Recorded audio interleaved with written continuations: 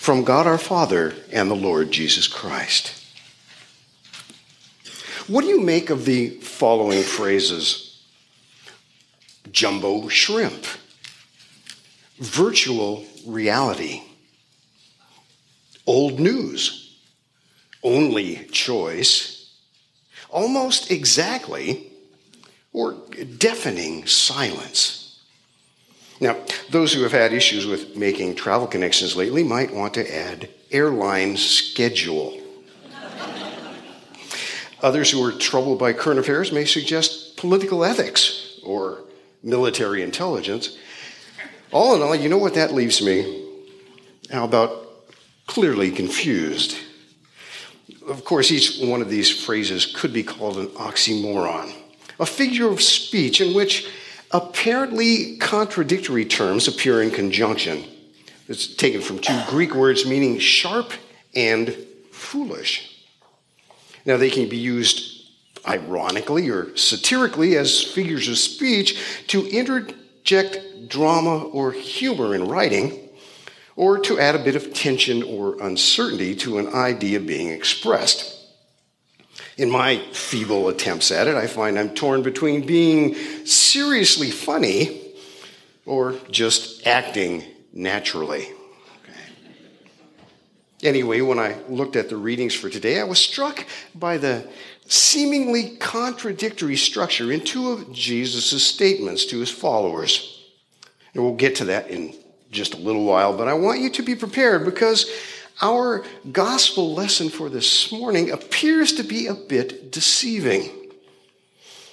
Now, after all of those harsh images we were exposed to the last couple of weeks in Matthew 10, this selection seems to be all sweetness and light by comparison. But don't be fooled. It's only 5 verses, 127 words. But there are deep rivers of theology flowing just beneath the seemingly calm surface here. We're back in the narrative realm from Matthew. For context, he has just been describing an interaction he'd had that had been had between Jesus and some followers who were sent by his cousin John the Baptist to inquire about whether Jesus is in fact the one they were waiting for. Jesus sends back some reassuring words to John through them, telling them, "Go and tell John what you hear and see. The blind receive their sight, and the lame walk. Lepers are cleansed, and the deaf hear. And the dead are raised up, and the poor have good news preached to them. And blessed is the one who is not offended by me." See, he's telling John not to worry because these are all promised hallmarks of the coming Messiah. Then, after pausing to explain to the crowd just how important John is, Jesus calls out those towns in the vicinity of Galilee where people had already witnessed his miracles in their own midst. He condemns the city of Chorazin, Bethsaida, and Capernaum because they had not yet embraced the Son of God. He concludes by saying, "For if the mighty works done in you had been done in Sodom, it would have remained until this day. But I tell you that it will be more tolerable on the day of judgment for the land of Sodom than for you." That's Matthew 11, 23 and 24. Now that's serious stuff. And all of this leads up to today's passage where it starts out. "At that time, Jesus declared, 'I thank you, Father, Lord of heaven and earth, that you have hidden these things from the wise and understanding and revealed them to little children. Yes, Father, for such was your gracious will.'" He offers a brief prayer of thanksgiving for a rather unusual reason, that of hiding the truth. And, you can find this underlying theme throughout the Old Testament in such books as Jeremiah, where God tells the prophet, "Call to me and I will answer you, and will tell you great and hidden things that you have not known." In Isaiah 29, we hear, "And the Lord said, because this people draw near with their mouths and honor me with their lips, while their hearts are far from me. And their fear of me is a commandment taught by men. Therefore, behold, I will again do wonderful things with this people, with wonder upon wonder. And the wisdom of their wise men shall perish, and the discernment of their discerning men shall be hidden. That's Isaiah 29, 13 and 14. And there are similar thoughts that I've found in Daniel, Psalms, in the Proverbs, and in many other places. So it sounds as if God hides stuff, at least to those who aren't open to receive it. And then, of course, Jesus amplifies this idea by saying, all things have been handed over to me by my Father. And no one knows the Son except the Father, and no one knows the Father except the Son, and anyone to whom the Son chooses to reveal him. So here we come across that first idea that has some tension in it, especially this idea that no one knows the Father. Crazy, right? But we find a similar statement in the prologue from the Gospel of John, where John writes about Jesus, no one has ever seen God. The only God who is at the Father's side, he has made him known. And Jesus also makes other unique claims about his relationship that are on point here. I and the Father are one, he says in John 10. No one comes to the Father except through me.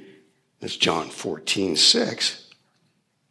Whoever has seen me has seen the Father. That's John 14:9b and 10. The point of all this is that God can only be fully known through revelation.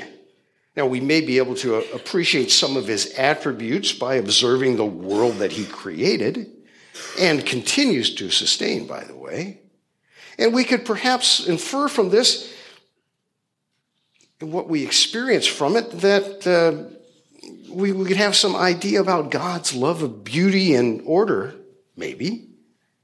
However, we can never know God's heart apart from being shown or being told about it, whether it comes through his immutable word, from the quiet voice of the Holy Spirit working on our conscience, or by the ultimate revelation of God, the God-man, Jesus Christ himself. For in him the whole fullness of deity dwells bodily, as Paul wrote in the Colossians.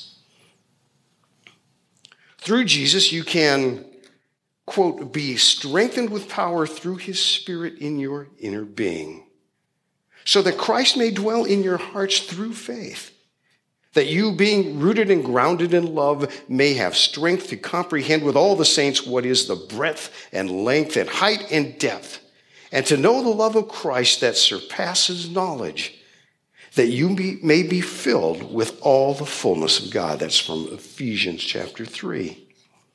See, without that kind of connection, we can't know what God is truly like. We don't have a clue on our own, but he gives us these things freely through his grace.